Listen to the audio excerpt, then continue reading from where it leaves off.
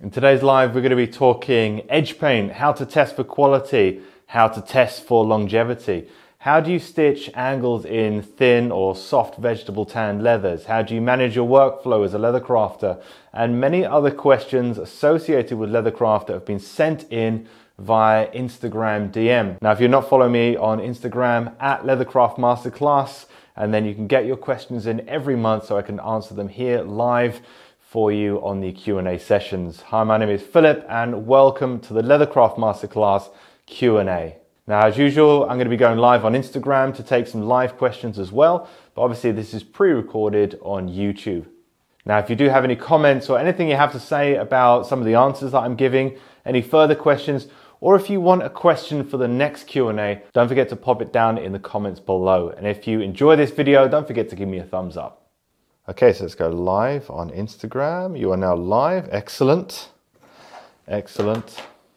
Okay, so I'm going to go straight into it. And the first question today is how to check a new edge paint for quality and durability.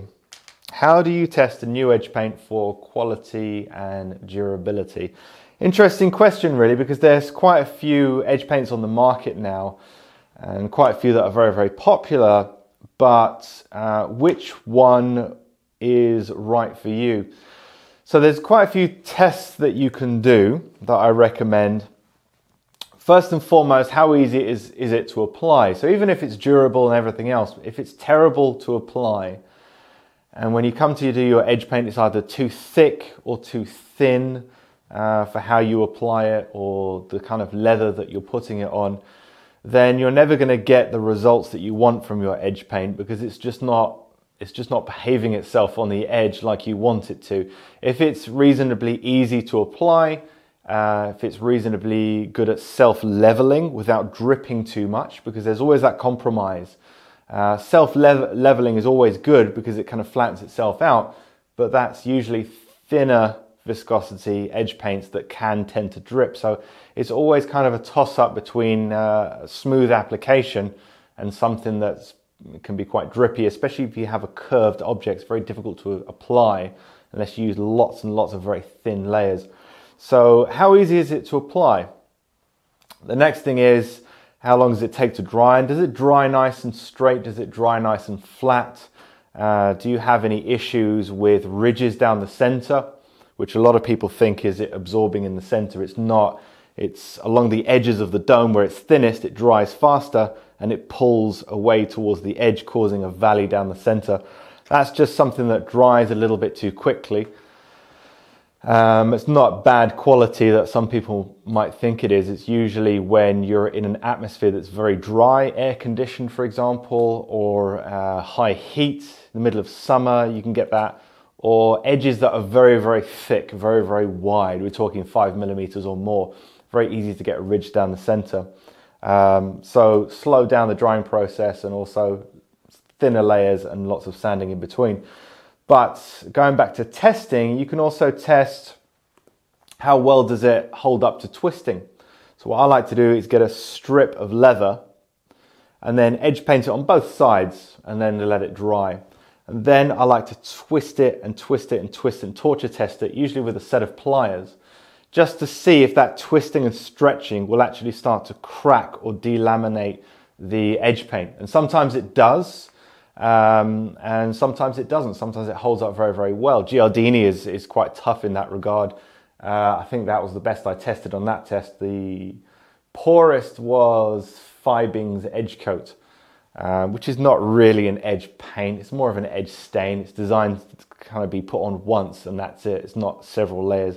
A lot of people try and use it as an edge paint, and it's not very good in that regard. But yeah, so torture testing it by twisting. Another one is delaminating. Can you actually pick it with your fingernail? If you cut it down the center, so you've done a cross section of your edge paint, can you peel that end off with your fingernail?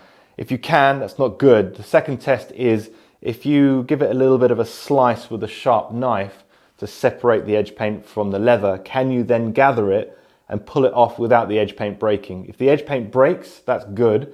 If it kind of carries on and peels off, that's not great. But if you're going to do that test again, make sure you do it on different leathers as well. It might just be you've chosen a very waxy or oily leather and it delaminates quite readily. That just might mean that it needs roughing on the edge or a primer, for example. So do test, torture test, and also test on different leathers. That's very important as well. All right, a couple of comments here. Hello again from northern Minnesota. Hello, I think you were on the last live, weren't you? I'm assuming there's only one person in Minnesota. Anya Sushko, handbag, says, hey, I hope you're doing well. Good to see you around again, Anya, and congratulations on the little one. I don't think I've had a chance to say that. Good to see you. Cool. Okay, so that's edge paint. The next question. Any insights on how to keep a consistent workflow, motivation, and inspiration? So this is, I'm going to assume, I didn't check who this was, but I'm going to assume that you either have a full-time or part-time leather goods business. One thing that I've found that helps me kind of organize my day, helps me manage workflow, and keeps things working and flowing throughout the day is organizing good habits to start your day with. So sometimes you can have, if you're working in a leather goods business, you can have lots of orders. You've got emails to get through. You've got customers contacting you. You could have suppliers that you need to get in contact with. You might have your finances or taxes to deal with. There's lots of different things as leather crafters or people in the leathercraft industry who own a business and run a business. You kind of have to wear many, many hats. Social media being one of them, video being another one. It's, you know, it's virtually endless, especially if you have a podcast as well. If you have an internet forum, a blog, a website that you have to upkeep, the list is endless. So sometimes it could be very daunting. Sometimes it could be very overwhelming, and it's easy to kind of cherry pick what you want to do that day and do the things that you want to do and avoid the things that you don't want to do.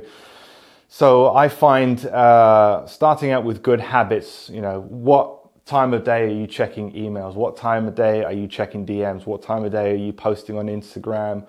Or what time of day are you actually sitting down and doing the work that you want to be doing in your craft? What time of day are you making the phone calls? So there's all sorts of things that you can try and organize to make sure that your day starts off correctly and that you're working through it without any issues. Because it's very easy to get overwhelmed and, you know, you get brain fog and then it becomes overwhelming, and that's not a good place to be. So creating good habits and starting with the basics is what I recommend. Starting with a good morning routine. You know, what time of day do you wake up? What's the first thing that you do when you wake up? And starting with a routine that you can then allow to become a habit over time. Recently, the last few weeks, I've been waking up a little bit earlier, well, a lot earlier in the morning. And what I do is I get my phone and I put it next to the coffee machine. And next to the coffee machine is my cups with my pods, and the coffee machine is filled with water. So literally, when the alarm goes off, I have to go downstairs to the coffee machine to turn it off. And while I'm there, I just press the thing and the coffee starts coming out. And then I can have that, and then I can go and have a shower, get changed, go straight to the gym, come back, have another shower if necessary, always necessary, have a shake, and then I kind of start my day. And then I start with emails or getting back to customers, doing my DMs, and then I have a monthly schedule so I know what I'm doing. So if you start with the basics of what you're doing in the morning, what time you stop to have something to eat, what time you finish at the end of the day, because it's very easy to go over and then it's 10 o'clock at night and you're still not done. So try and structure your day as much as possible to give yourself the best chance. And the last thing you talked about was motivation and inspiration. I would definitely recommend, as I do, every month, something that I do is I set aside an entire day where I take my laptop, I take my phone, I take a notepad and pen, and I just go to a coffee shop. And it might be a different coffee shop every single time. It might be one that I'm familiar with, but new locations often kind of give you a little bit more inspiration because it's, you're in a different environment, if you know what I mean. You're not kind of doing the same thing all the time. And what I do is I just sit there and I come up with new ideas. Usually it's about what the next course is going to be, how I'm going to structure it, what techniques I really want to teach, what have I done already, what do I need to do. It can be ideas for social media posts. Blog ideas is another good one. And I sit there for several hours, usually get through quite a bit of coffee, and just come up with these ideas. And I might just go through Instagram or Pinterest or scroll through Google Images and just kind of see what's out there and start designing something, gaining inspiration. But if you can set aside an entire day to sit down and go, right, I'm looking for new ideas, I'm looking to get inspired by new designs, new concepts, try a different leather that I haven't tried before, try a new technique that I haven't tried before, experiment with something. And there's nothing else to distract you. That day you're not doing your usual things. This is a sacred day that you use to kind of propel you, your business, your mindset forward a little bit further than it was last time. All right, so how do you slick edges? So next question, third question, how do you slick edges on a project that is non-vegetable tanned leather? Okay, so how do you slick an edge that is not vegetable tanned leather? So I'm going to assume when you say non-vegetable tanned leather, you're probably not talking about alum tawed leather and all that kind of brain tanned leather. You're probably talking about chrome tanned leather. How do you slick an edge? And when you say slick, I'm going to assume that you mean burnish. So I'll read that question as, how do you burnish chrome tanned leather? The general consensus is that you can't, mainly because it's not firm enough. It doesn't react with water the same way. It's much more water resistant than vegetable tanned leather. And add to that, it's too soft. It doesn't hold itself to be burnished. So how do you normally tackle chrome tanned leather? Well, first of all, an easy one is going to be edge paint. I say easy. A common one is going to be edge paint. Another one is going to be a turned edge. Okay. Alternatively, you can leave it raw, but chrome tanned leather with raw edges doesn't really age very well. So turned edge, where you skive the end, you thin the edge of the leather, and you fold it over itself, and usually stitch it to another piece that's folded too. That's probably the most elegant way of dealing with it, but edge paint is going to be another one. There is a way that I sometimes, a method that I sometimes use to give chrome tanned leather a burnished look. And that is to stiffen the edge first. So you can use something like, hold on one second, you can use acrylic resin, okay? Acrylic resin by Fibings. But it's just like like an acrylic paint varnish that you, water-based varnish that you put on wood. It's a bit like that, but watered down. What I like to do is get a sponge quite well saturated and go along the edge of the chrome tan leather. And what that will do is it will soak into it. It doesn't sit on top. It's not like edge paint. It's not thick. It soaks in, and you might need to do that a couple times to get the right effect. But what that will do is it will start stiffening up the edge enough so that you can sand it. Okay? And then after sanding, if it's still okay, you can sand it with a finer grit and a finer grit and a finer grit. You might need to add a little bit more resin along the way, but it doesn't take long to dry at all. And then once you get to a nice smooth edge, you can then use a top coat, a gloss top coat, like Giardini's top coat is a good one. I think United's make one.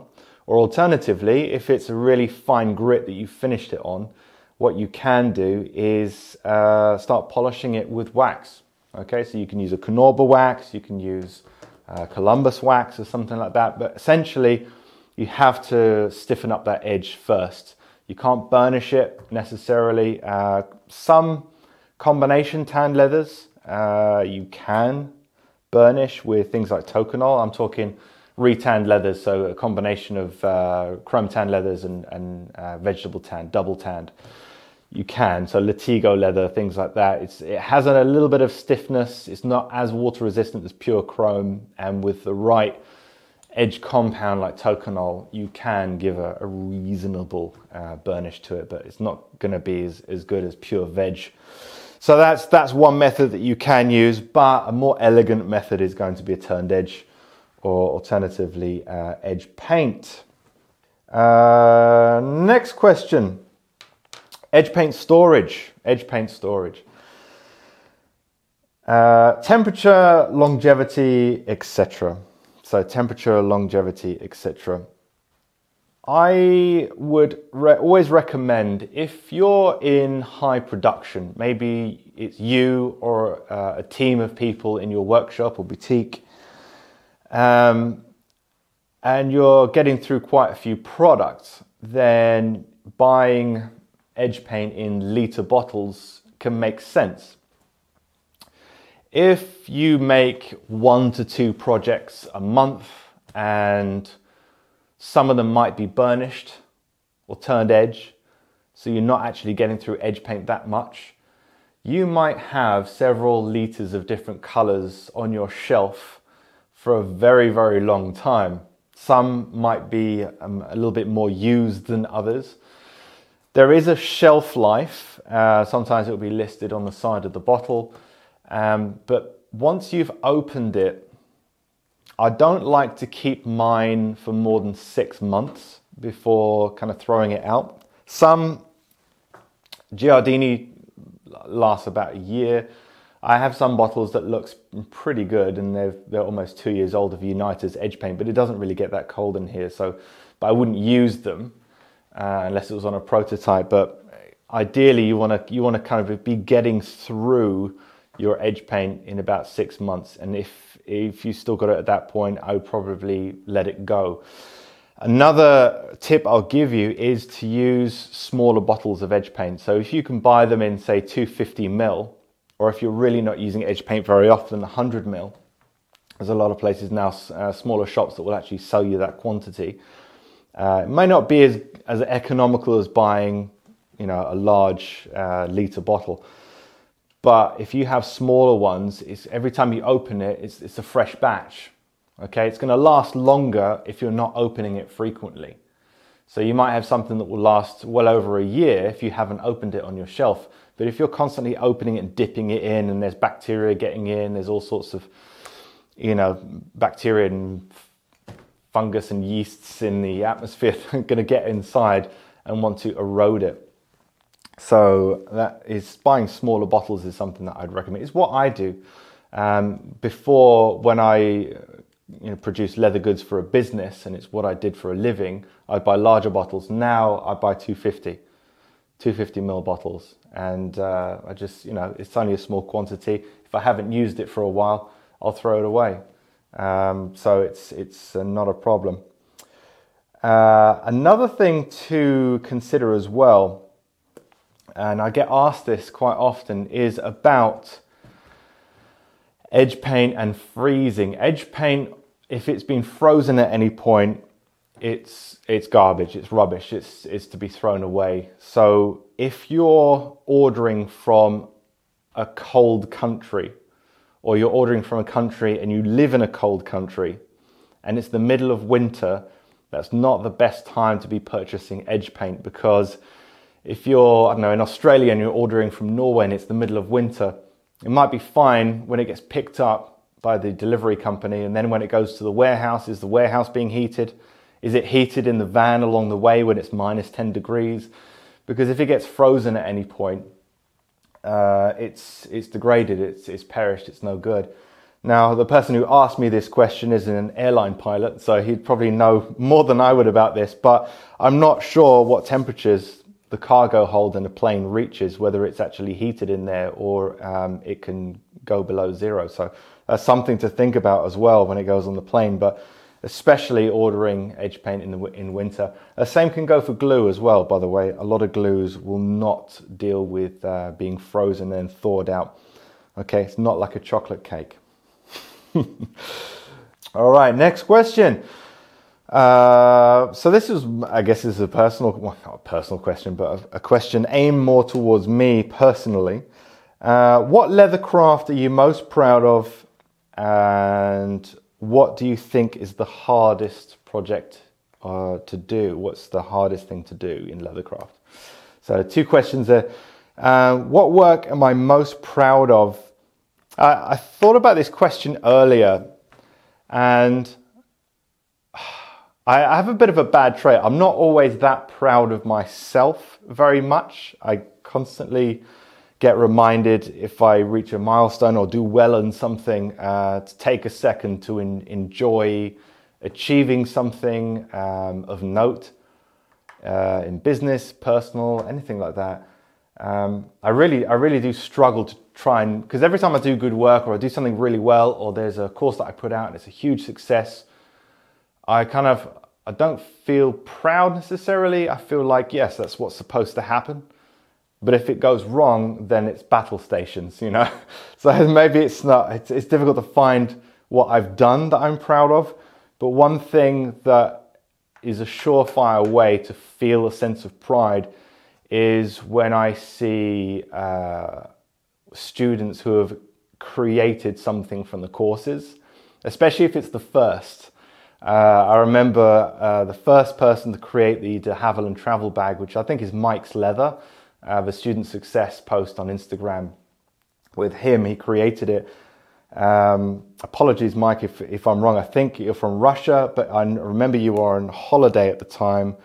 I think it was Thailand, and you had a photo shoot done with the bag. But I remember you sending me through those pictures, and it was the first de Havilland to come out after the course. And of course, it takes a few weeks. People have to watch the course, organize the supplies if they don't have them already, and then obviously make the bag. But I remember seeing it for the first time, and it was a big project, right? It's not the most technical, but it's a very large project. I thought, are people going to take this? Are they going to do it? Are they going to like it? Is it something that people are going to want to make? And I just remember seeing the first one. It was quite emotional, more so than many of the other courses, for me to see it. And I was like, man, I'm so happy to see that. It just really gave me a sense of pride that perhaps is lacking in myself. But when I've done a good enough job where somebody can make it on the other side of the world and understand my techniques and not even send me an email asking for clarification on anything, but there it is, just like I taught that and someone has made it, and then it just snowballed after that. And so many people, I think the only project that has been created more is the Turenne luxury handbag, but that was a kind of a milestone of like, yeah, people do like the bigger courses if they're a little bit more technical or challenging. There are a lot of people that really love that, and I guess that makes me the most proud is when I see students creating. And it can be small projects as well, it's not the big ones, especially people who are brand new to the craft. They've just kind of learned how to stitch and then suddenly they make a card wallet that I've put out in one of the courses. It's just so encouraging to see people kind of leveling up and building up their skills and pushing themselves, and yeah, it gives me a great sense of pride. Next part of the question is just checking here. What brand of edge paint do you use? I use Uniter's EP18, which is kind of a satin finish. It's not polished, it's not matte, it's kind of somewhere in between. What do you think is the hardest to do? So what's the project that I think is the hardest thing I've ever done?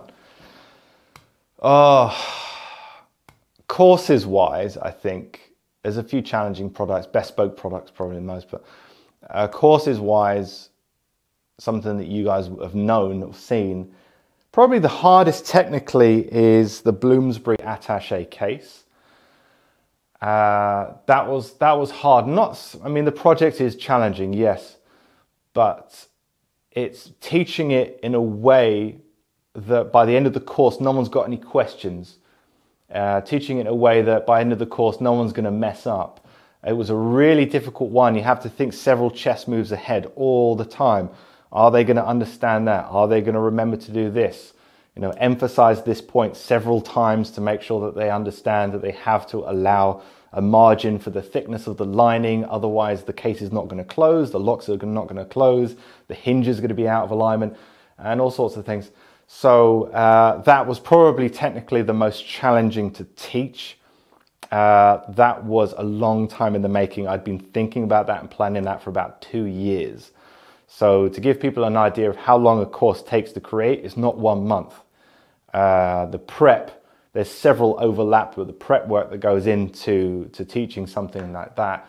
Or the Blackwell mini doctor's bag, that was another one that took a long time to prepare, months and months, and getting better at the moment, but that one was about 7 or 8 months to prep that course, to teach it in a way that people could do it.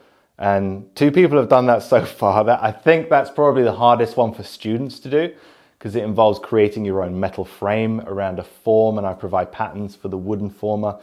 Yeah, so that was those 2 are probably the most challenging to teach and probably to make as well, but a few people have made them now, and it's encouraging to see.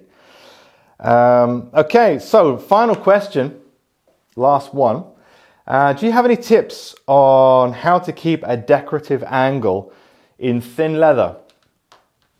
A good question. This has been the bane of many stitch artists over the years, of how to keep a decorative angle. So when the stitches are kind of zigzagged across, they come down at an angle like that. I'm sure you understand what I'm saying in hand stitching.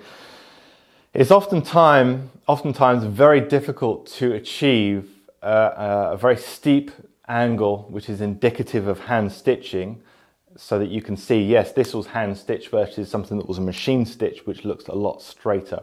So we always aim for those little high angles because it kind of shows that it's something that's been done by hand and something to be proud of. So how do you get that in thin leathers?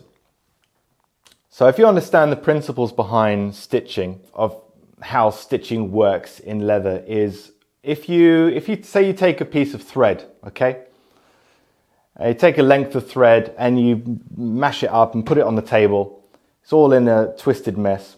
You grab one end of the thread, you grab the other end of the thread, and you pull it apart under tension.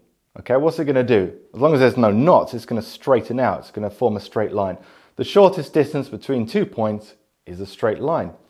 So naturally, when you're stitching in a project, the leather, the way it's angled, because our pricking irons and our awls are keeping an angle in the leather, the hole that we're making is diagonal. The leather is telling it to go at an angle. So if you're pulling really, really tight, the thread is saying, the more tension you give to me, the straighter I want to be. The shortest distance between 2 points is a straight line. So on thick leather and firm leather, like vegetable tanned leather, say for example, a bridle leather belt, 4 millimeters thick, turnover maybe 2.5 millimeters thick, and you're stitching that in, you've got 6.5 millimeters of firm vegetable tanned leather. That leather is the boss at that point, okay? The thread is not going to dictate where it lies. It is going to do as it's told, and it stay at nice angles. But if you go through thin leather, maybe 2.5 millimeter pieces of goat skin put together, and you're trying to stitch that, it's very soft and very thin, and it's not going to dictate to the thread where to sit. The thread is going to want to straighten out, and that's what this individual is trying to avoid. So how can we get around that? Well, you can either choose a firmer leather or a thicker leather, and if that's not an option for you, you can reduce the SPI. Okay, so the easiest thing to do is reduce the stitches per inch. So if you're noticing on a certain thickness and a certain firmness that you're losing that angle and the stitches are going straight, reduce the stitches per inch. So that might mean if 3.38 millimeter iron, 7 SPI, is not working for you, reduce it down to 3 millimeter stitch spacing or 9 SPI and see how that works. And if it's still not getting the results, reduce it down a little bit more. Another thing that you can do is reduce the amount of tension that you're giving it as well. Okay? Remember, especially on a smaller stitch spacing, you don't need as much tension or as thick a thread as if you're having a larger stitch spacing, higher SPI. So that's something else to think about as well. Now, if you're laminating 2 pieces of leather together, what can you put in between if it's not necessarily going to thicken it out too much, what can you put in between that's going to stiffen it, okay, to allow it to dictate what the thread should be doing? You can add very thin reinforcement, so that could be a thin bonded leather, 0.25 millimeters, a very thin piece of vegetable tan leather, or a simple way of a simple way of stiffening two pieces of leather glued together is to use PVA glue instead of, say, contact adhesive, which doesn't add much stiffness at all. PVA soaks into the leather and hardens and gives a very mild fiberglass effect, if you know what I mean. So when you use PVA, you generally end up with something that's stiffer compared to something that you would use, say, solvent-based contact adhesive, or especially water-based contact adhesive, solvent-free. So that's something else to be aware of. I appreciate your video explaining how to hand sew canvas. You're welcome. To be completely truthful, I can't remember doing that. Maybe I have at some point. I've made a lot of videos. I was like, have I? I must have at some point. Maybe it was stitching canvas to leather. Damn. Okay, too many videos, eh? Okay, so I hope that has answered some of the questions, guys. Now, don't forget right now, and I'm not going to be doing it for that much longer, okay? I'm going to be coming out with a different offer, but right now there is a guide on leathercraftmasterclass.com, which is a 20-page article on how to choose tools. There's also a leather guide on how to choose the right leather for you and your work. So don't forget to go there, leathercraftmasterclass.com, which will be linked below on for you guys on YouTube, and get your free guides. I'm going to be changing that up soon, so not sure what I'm going to do with the guides at the moment, but who knows? So make sure you get yours. So thank you for joining me, and if you enjoyed this video, don't forget to give me a thumbs up below to let me know. If you have any questions again about anything that I've talked about, or if you have some questions that you want for the next Q&A, don't forget to put them below in the comments section.